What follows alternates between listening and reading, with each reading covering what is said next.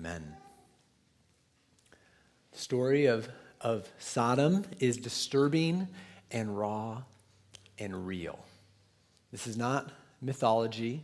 This is not a fable meant to teach us some life lessons. It's history, and it's revealed history in Scripture meant to teach us about God and his ways, specifically his divine justice, mercy, and judgment. Now, many mock at the idea of divine judgment and view it as primitive, but it's one of the main themes of Scripture, and it finds an echo in every human heart. God has given us a desire for justice. We want justice to be done in this world, but if God is not just, then what hope is there for humanity? If God doesn't bring about justice, then what hope is there for perfect justice to be served like we all desire? This world is chock full of injustice, oppression, and evil that is never resolved fully in this life.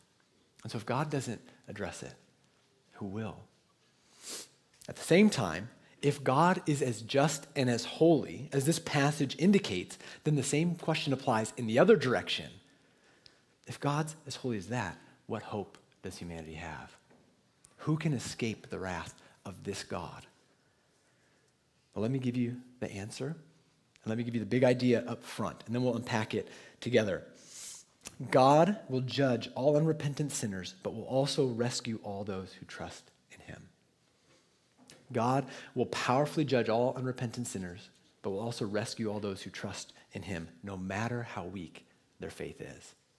That's what we're going to see as we go through our text, and we're going to break it into two main points. We're going to look at the depravity of Sodom and the deliverance of Lot. The depravity of Sodom and the deliverance of Lot. For our first main point, remember that Sodom has already been mentioned multiple times in Genesis so far. The men of Sodom were described as evil and sinning immensely against the Lord. Back in chapter 13, when Lot chose to set up his tent and live in the well-watered and lush plain where Sodom was located. That fertile plain helped make Sodom a very wealthy and prosperous city. Then in chapter 14, we see that Sodom and Gomorrah were routed by 4 kings, an invading alliance, and Lot, along with the rest of the people and the wealth of Sodom, were taken away as plunder. In chapter 14, we also see that Abraham miraculously saved all of them and returned the people and plunder to the greedy and ungrateful king of Sodom. Most importantly, God told Abraham in chapter 18, the outcry against Sodom and Gomorrah is immense, and their sin is extremely serious. So God says their sin, it's extremely serious. That passage goes on to show that God sent 2 angels ahead of him as witnesses to confirm the wickedness of the city and revealed that his plan was to destroy it because of how deeply the people had given themselves over to sin. However, Abraham's prayer at the end of chapter 18 revealed that God was willing to spare the entire city if only 10 righteous individuals were found there. That backdrop, it creates a tension for first-time readers as we come to chapter 19 and the 2 angels enter Sodom. Now we're finally going to find out what exactly happens within the walls of this infamous city. We're going to find out, are there enough righteous men and women there for God to spare it? Well, it doesn't take us long to find out the answer to that question. In verses 1 through 3, when Lot sees these 2 strangers, he desperately insists that they stay with him instead of in the city square. And then he treats them hospitably when they finally agree and come and stay in his house. This brings us to the ugly section of verses 4 through 11. Verse 4 says, before they went to bed, the men of the city of Sodom, both young and old, the whole population surrounded the house. That phrase, young and old, shows that the depravity in Sodom, it was not limited to one generation. It had spread to everyone. It was embraced by the whole city. The phrase, the whole population, it can literally be translated to the last man. To the last man. All the men of Sodom were there. Now, why did all the men of the city surround Lot's house? Look at verse 5. They called out to Lot and said, where are the men who came to you tonight? Send them out to us so that we can have sex with them. These hardened sinners had no shame. They didn't even hide their intentions. They planned to have sex with the visitors staying with Lot, and we see soon that they were willing to use force if necessary. As this seems to have been a common occurrence. It seems to be that this is why Lot was so desperate that they didn't stay in the city square. He knew what would happen to them if they did. Now, some liberal scholars have argued that the city, they viewed these men as spies. So they weren't attempting to sexually violate them, but instead, they just wanted to know them. That's what the phrase, have sex with them, in the Hebrew literally means, to know them. However, the phrase to know, it's often used as a euphemism for sex in the book of Genesis. And that interpretation, it seems completely ridiculous in context when you consider how Lot responds to them. This is verses 6 through 8.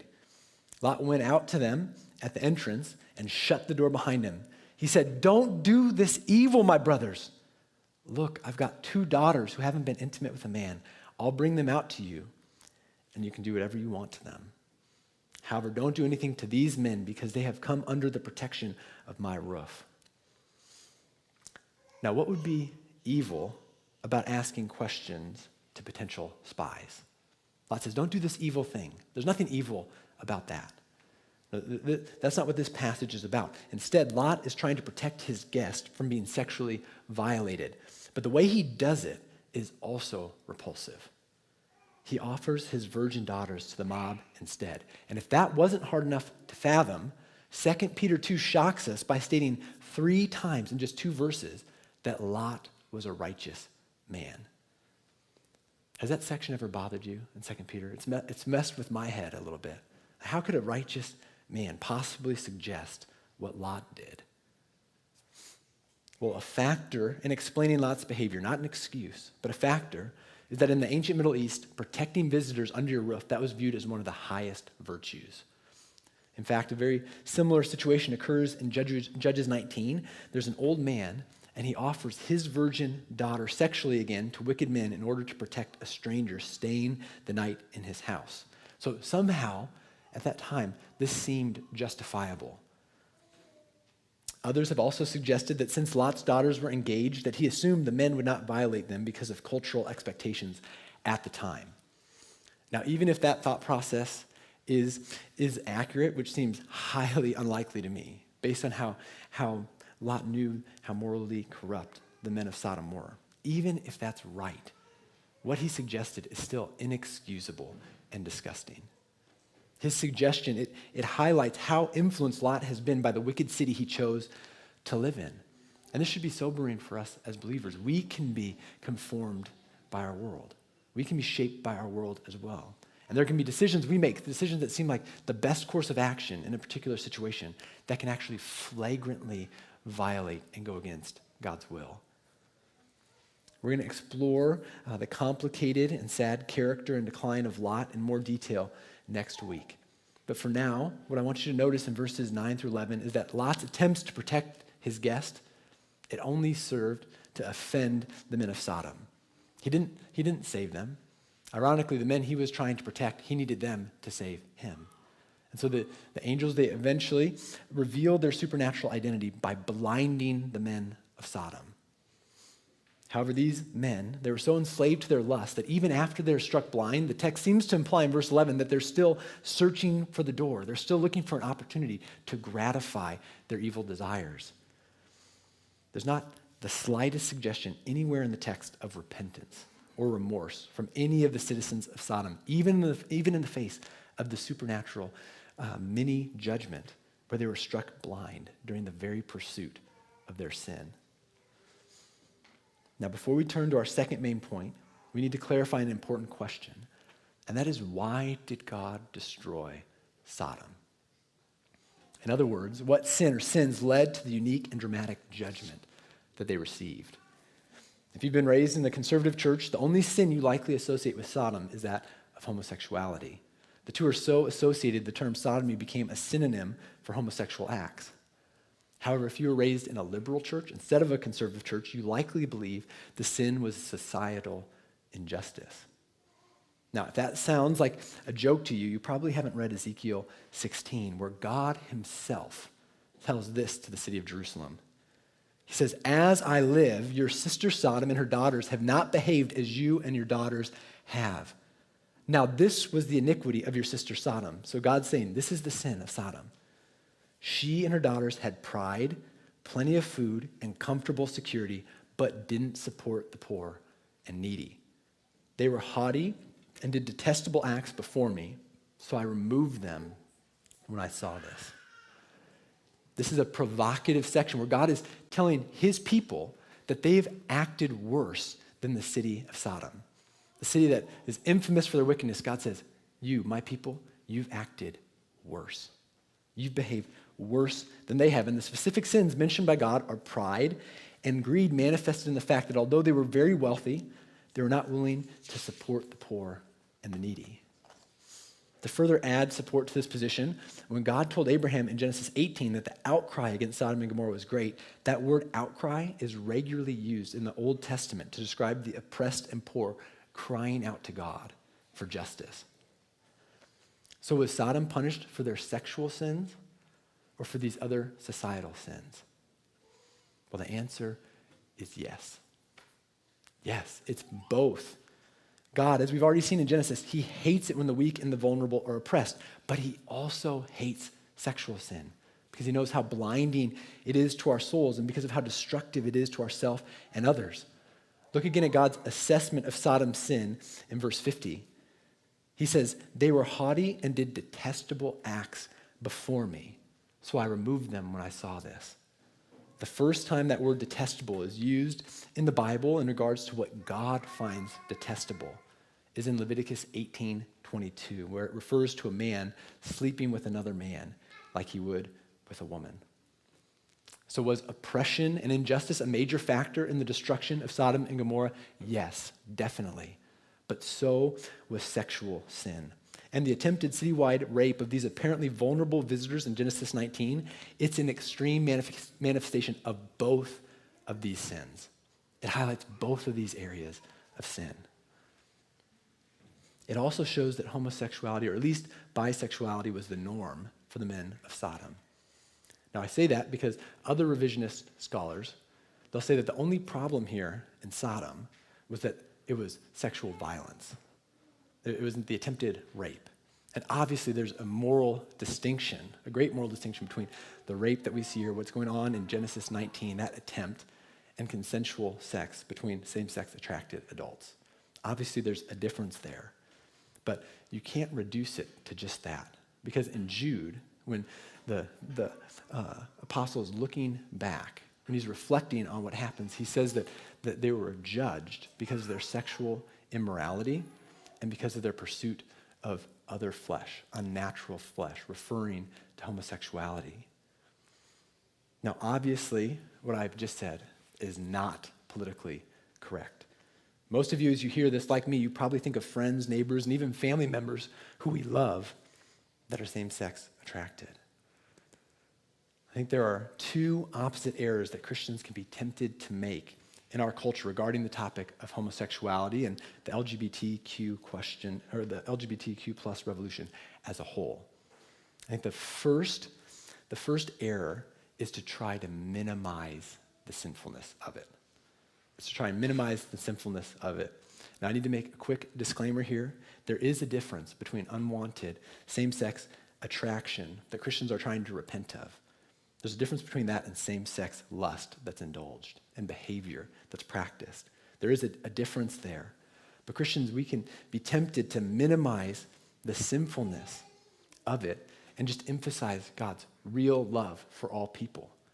And God does love everyone, but that can be so promoted as a way to hide behind ever actually being honest that the Bible is clear in both the Old Testament and New Testament, so clear that homosexual acts are a serious sin, that they violate God's good design for human beings. While that is a blasphemous thought and statement to our culture, as believers, we must not be ashamed or unwilling to share the truth when it's appropriate. Now, I'm not suggesting that the first time you meet someone and you find out they're gay, that you just condemn them, that you say, hey, did you know the Bible says that's a sin? Like that's not what I'm suggesting. But at the same time, what would you do if someone came up to you, maybe at work, maybe a neighbor, and they said, do you think that same-sex behavior, do you think that's a sin? Is that a sin? What would you say? See, it would, of course, be unloving as a believer to lie. You can't lie. That's inappropriate.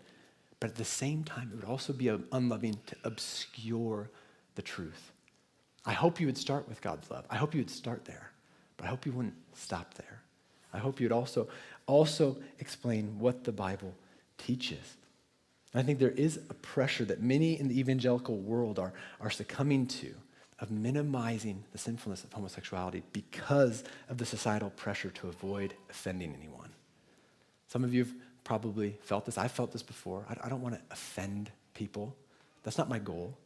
And I think because of that, many Christians, they're scared or at least uncomfortable of those who identify as gay or trans or non-binary because they're afraid of potentially awkward spiritual conversations or being labeled as bigoted or homophobic.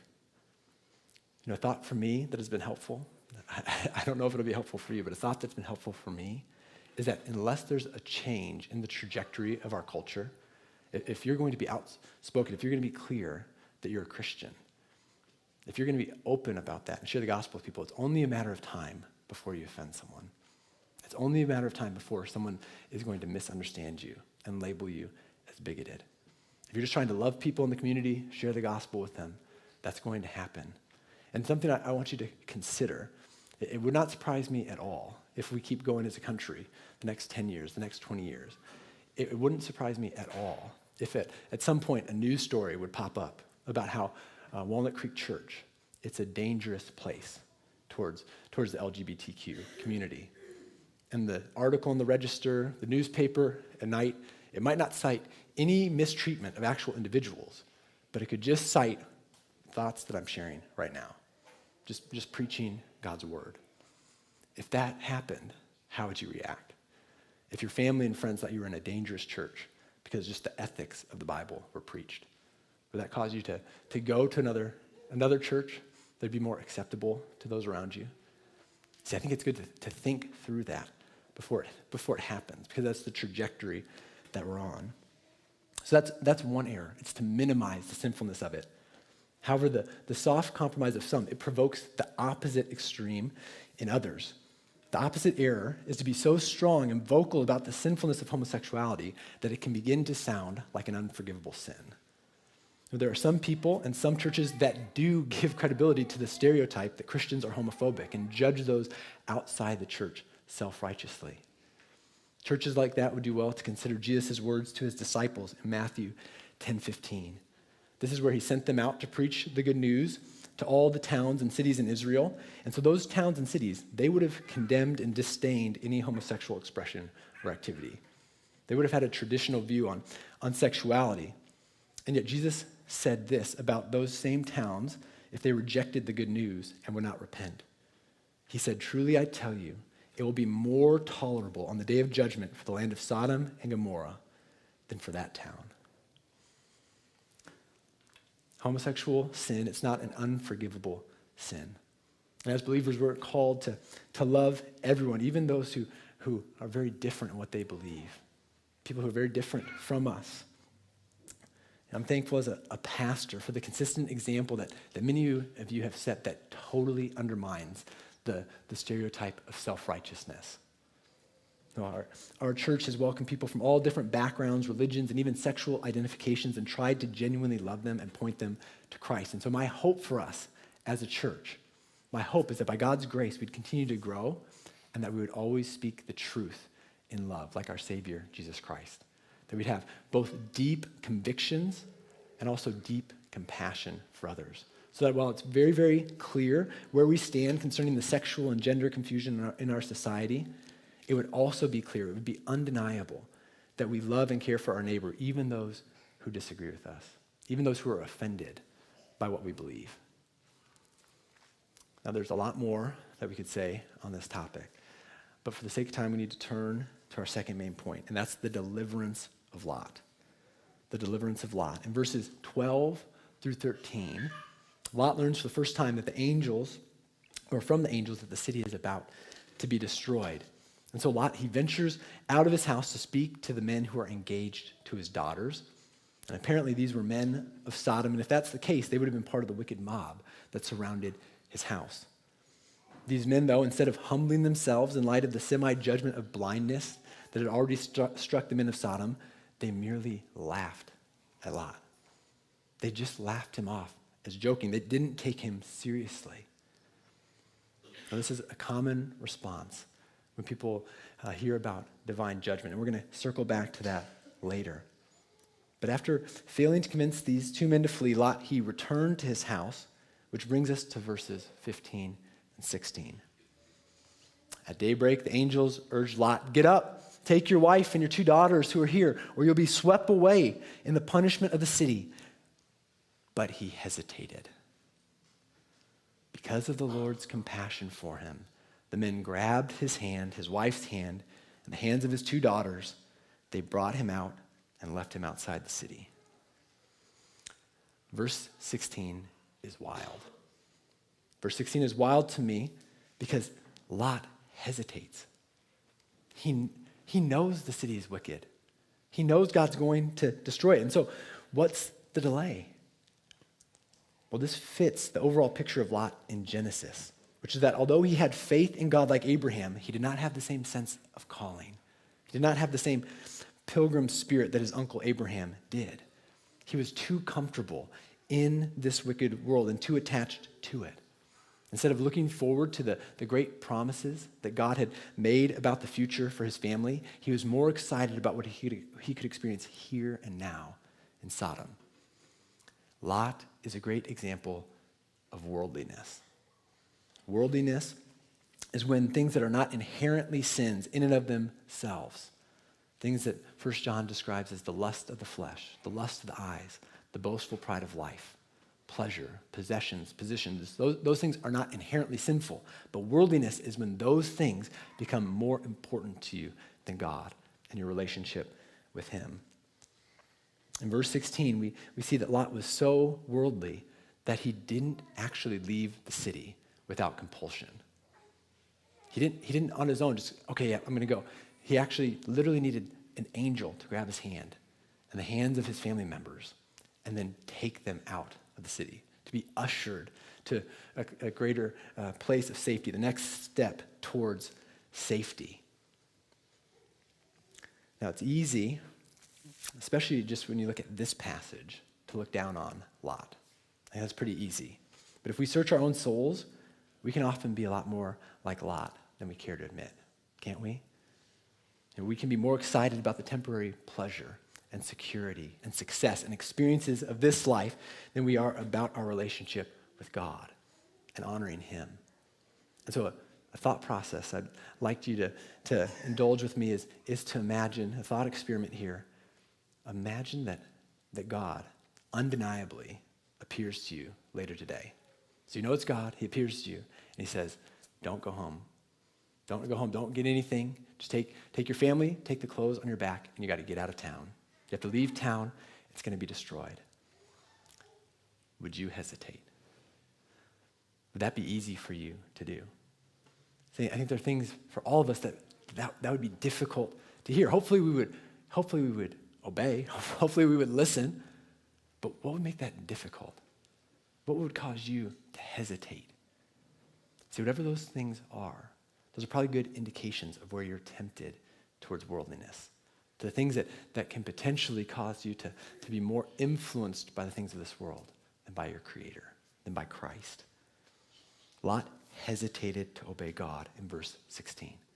But I love God's response in verse 16 as well. The Lord said, all right, verse 16 tells us, because of the Lord's compassion for him. Because of the Lord's compassion for him.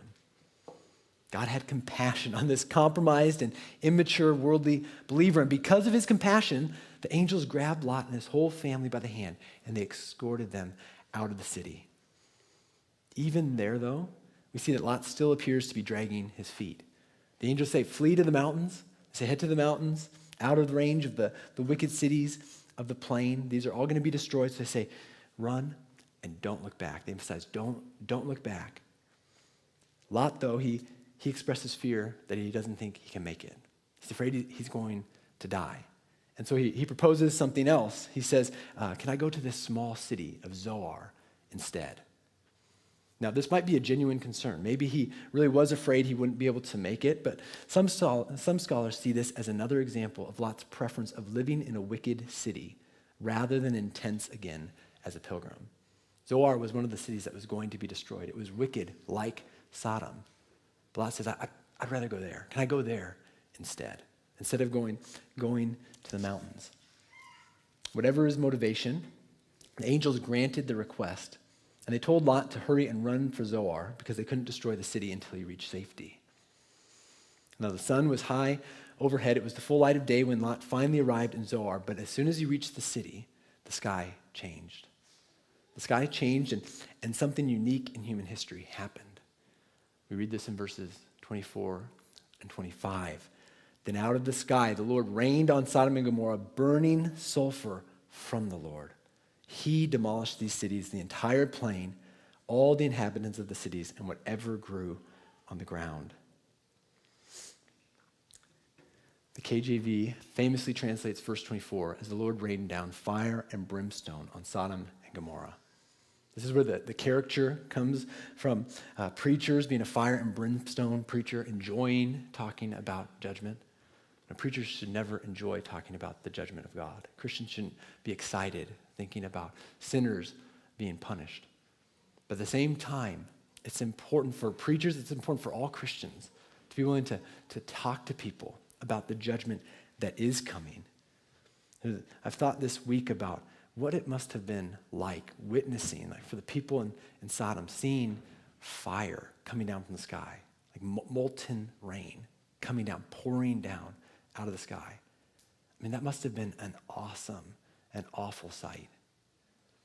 I think that part of what explains our culture's obsession with cataclysmic movies, things about the end times, I think part of it is this fascination of thinking, what would it feel like to see that the end is here, that humanity is just going to get wiped out. All of Earth is going to get obliterated. You know, I was talking to someone this week, and he told me that his family, because of July 4th, they have a tradition of watching Independence Day every year for the 4th of July, and I thought that was awesome. Now, some of you are too young to remember Independence Day, but it's the classic with Will Smith where aliens come and they're planning on wiping out humanity. And so humanity have to rally together to fight for freedom. They have to fight for survival. And I hadn't thought about that movie for years, but it intrigued me, and so I watched a few clips of it online, and I'd forgotten about this scene. There's a scene in it where the aliens, they come over New York. They come over New York, and people's reactions, it's kind of interesting. I have a picture here. You know, they're just in awe looking at it. They're like, what? Like, what in the world? They're overwhelmed.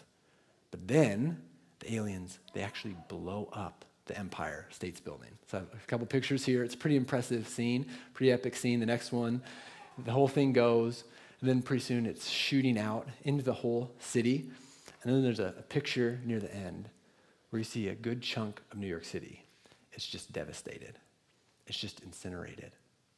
And I thought to myself, that's a little glimpse of what is being described here.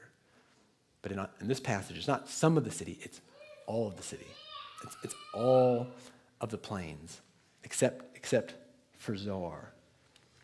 Now, some have proposed a potential natural explanation for this event, and even if that were correct, which is irrelevant in my mind, this verse is explicit that this was not a random event.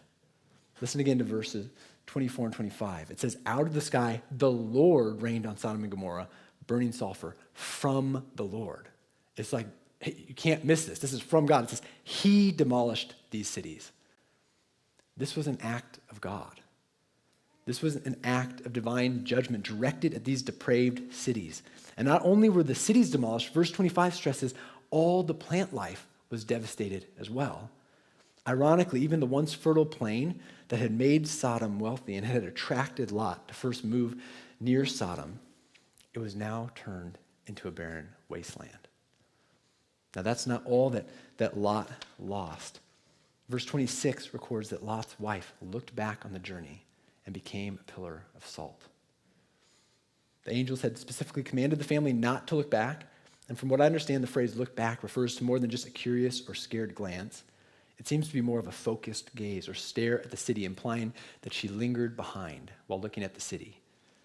Remember that the angel said, don't look back. Keep running until you get there. But apparently she lagged behind, hoping that the city would be spared so she could return to it. Jesus in Luke 17 implies that Lot's wife looked back because she didn't want to leave her old life and things behind. In many ways, she was a wife after Lot's heart. There's the same worldliness, perhaps without the little amount of faith that her husband had. Lot's wife, she becomes a sobering testimony throughout the ages to the fact that people can miss the salvation of God, even when he puts them in a position to see that salvation so clearly. He can put them in incredible positions, and it can be rejected. I mean, just think about Lot's wife. She was grabbed by the hand of an angel and brought outside the city. She was urged to flee. She was told what was going to happen. She saw the men blinded. Salvation was within sight. She could see salvation, and yet she missed it. It's interesting to me that Jewish historian Josephus said that he had seen that same pillar of salt in his day. And the warning of Lot's wife, it continues to live on in the record of Scripture for us. Jesus said, remember Lot's wife. Don't be like Lot's wife. This sad and tragic passage, it comes to an end in verses 27 through 29, with Abraham walking to the place he had interceded with the Lord the night before, and he witnesses the decimated cities. He sees the fire and the smoke going up from the plain like a furnace. And even though he doesn't know it yet, God had answered Abraham's prayer. There wasn't 10 righteous men in Sodom. There was only one compromised and weak in his faith individual. But God had remembered Abraham's prayer. That's what it says. God remembered Abraham. God, he remembered Abraham's prayer and spared Lot from being swept away in the destruction of Sodom. And so I want you to remember now the big idea of our passage. God will judge all unrepentant sinners, but he'll also rescue all those who trust in him, no matter how weak their faith is. Lot's a pretty good example of someone weak in faith, but God still spared him. 2 Peter 2 captures this. It says, if he, God, reduced the cities of Sodom and Gomorrah to ashes and condemned them to extinction, making them an example of what's coming to the ungodly, and if he rescued righteous Lot, distressed by the depraved behavior of the immoral, for as that righteous man lived among them day by day, his righteous soul was tormented by the lawless deeds he saw and heard, then the Lord knows how to rescue the godly from trials and to keep the unrighteous under punishment for the day of judgment, especially those who follow the polluting desires of the flesh and despise authority. We're going to look again at Lot's life more next week. But for now, don't miss what we're told in verse 6. Sodom and Gomorrah serve as an example or illustration of what's coming to the ungodly. Jesus himself uses the imagery of fire to describe the eternal and unquenchable flames of hell. And as we observed last week, that's what every one of us deserve. All of us have offended God by our own pride, by our own lust, by our own sexual sin and greed and lack of compassion for those in need. And so if God gave us what we deserved, it would not be heaven. It would not be blessing. What we deserve is to have fire rain out of the sky on us. We deserve what Sodom and Gomorrah experienced. And 2 Peter 3 makes it clear that when Jesus returns without warning in his glorious second coming, he's going to return with fire. That fire is to judge the ungodly, but it's also going to incinerate this corrupted universe in preparation for the new heavens and the new earth, a resurrected universe free forever from sin and corruption. The only reason that sinners like us can be rescued from the fire of God's wrath when Jesus Christ returns is that the fire of God's wrath has already been poured out on Jesus Christ at the cross. You see, when Jesus Christ came, Jesus is the God who destroyed Sodom and Gomorrah. He is the God who hates sin that we're going to stand before. But Jesus Christ came to voluntarily take the fire of God's wrath for your sins, to die in your place, to be punished in your place, and then he rose from the dead so that you could be rescued from hell. You could be rescued from the power of sin and freed to find real life in his love. Whether you struggle with homosexual or heterosexual sin or any other type of sin, what the gospel promises is that in him you can find not just forgiveness for your sins, but you can find something better than any desires in this world can offer. You can find what your soul is made for, and that's a relationship with your Creator. That's a relationship with God. And the gospel says that if you turn to Christ, not only will God forgive your sins, he will begin to change you. He'll give you a new power, not necessarily to take away all of our sinful desires, but to give us power so we're no longer controlled by them. We can begin to have victory over them. And so just to close, to end our message, I want you to consider with me which characters in this account your life most closely resembles. Are you like the people of Sodom, letting your lust and desires direct your life and laughing at the very idea of the day of judgment? I mean, think about how patient God was with Sodom. They were a wicked city for so long. They were delivered by Abraham. Their gods couldn't save them. They're saved by this man who worshiped Yahweh. They were delivered by him. They had Lot, despite his poor example, they had Lot living not in the pattern of how they were living. And then even the mini judgment that we saw with the blindness, there's no repentance.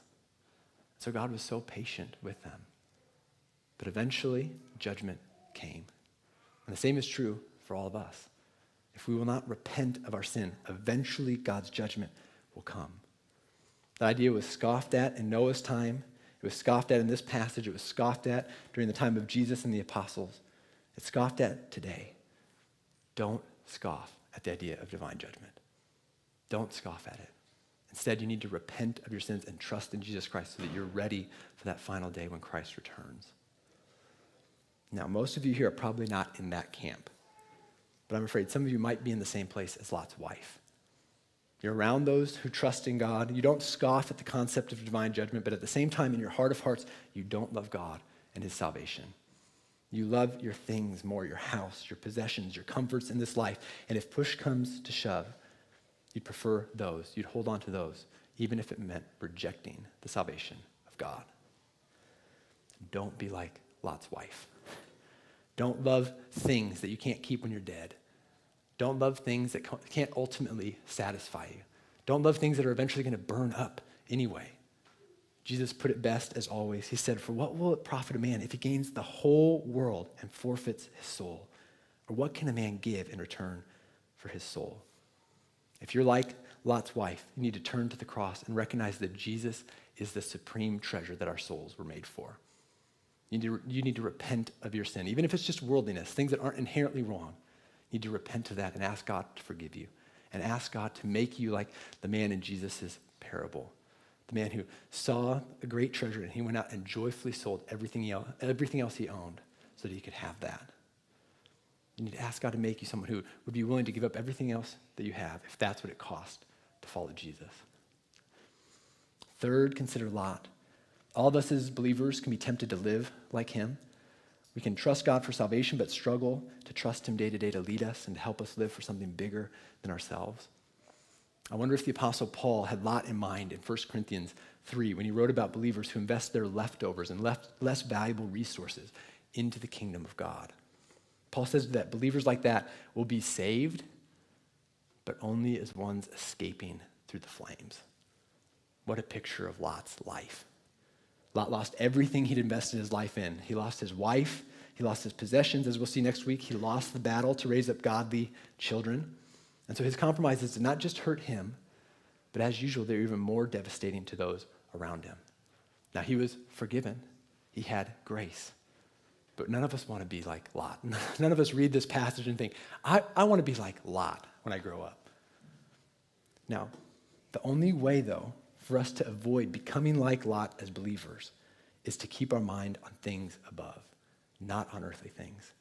We have to keep our mind on the greatness of God and the eternal things that he's called us to, and that brings us to Abraham. Abraham was not perfect, even close, but God was bigger to him and more exciting to him than the pursuit of riches or comfort or power. Abraham walked with God, and he embraced the role that God had given him in his eternal plan, even though it was difficult. And in the same way, God has not called us out of the world. We're not called to run away from cities, not called to run away from unbelievers. We're called to be lights in it together. He wants us to live our ordinary, everyday lives as students and employees, parents, children, neighbors, friends, whatever we do. He wants us to live for his glory, not conforming to the world like Lot, but being transformed by God, like Abraham was, so that we can represent God and boldly intercede for others. So that when the day of judgment comes, not only will we be ready, but we can point others and help them to be ready as well. Let's go ahead and pray. Lord Jesus, thank you so much for your word. Thank you that you love us enough to tell us the truth. Thank you that you don't just tell us the things that we want to hear. Thank you that you tell us the things that we need to hear. And Lord, if there's anyone here, God, who doesn't know you, who scoffed at you, or God has kind of played the part of a Christian, but has never really surrendered their life to you, never really trusted you for salvation, I pray that you would draw them even now to yourself. And Lord, for the rest of us, God, I pray that you would expose in all of our hearts the different areas of worldliness, the things that aren't sin, but the things that lead us away from you, the things that undermine our love for you, that undermine our witness to those around us. God, please change us. Please help us to hate our sin so we can grow in our love for you and grow for our love for one another and for the city around us. We pray that you'd be glorified as a result, and we pray this all in your name. Amen.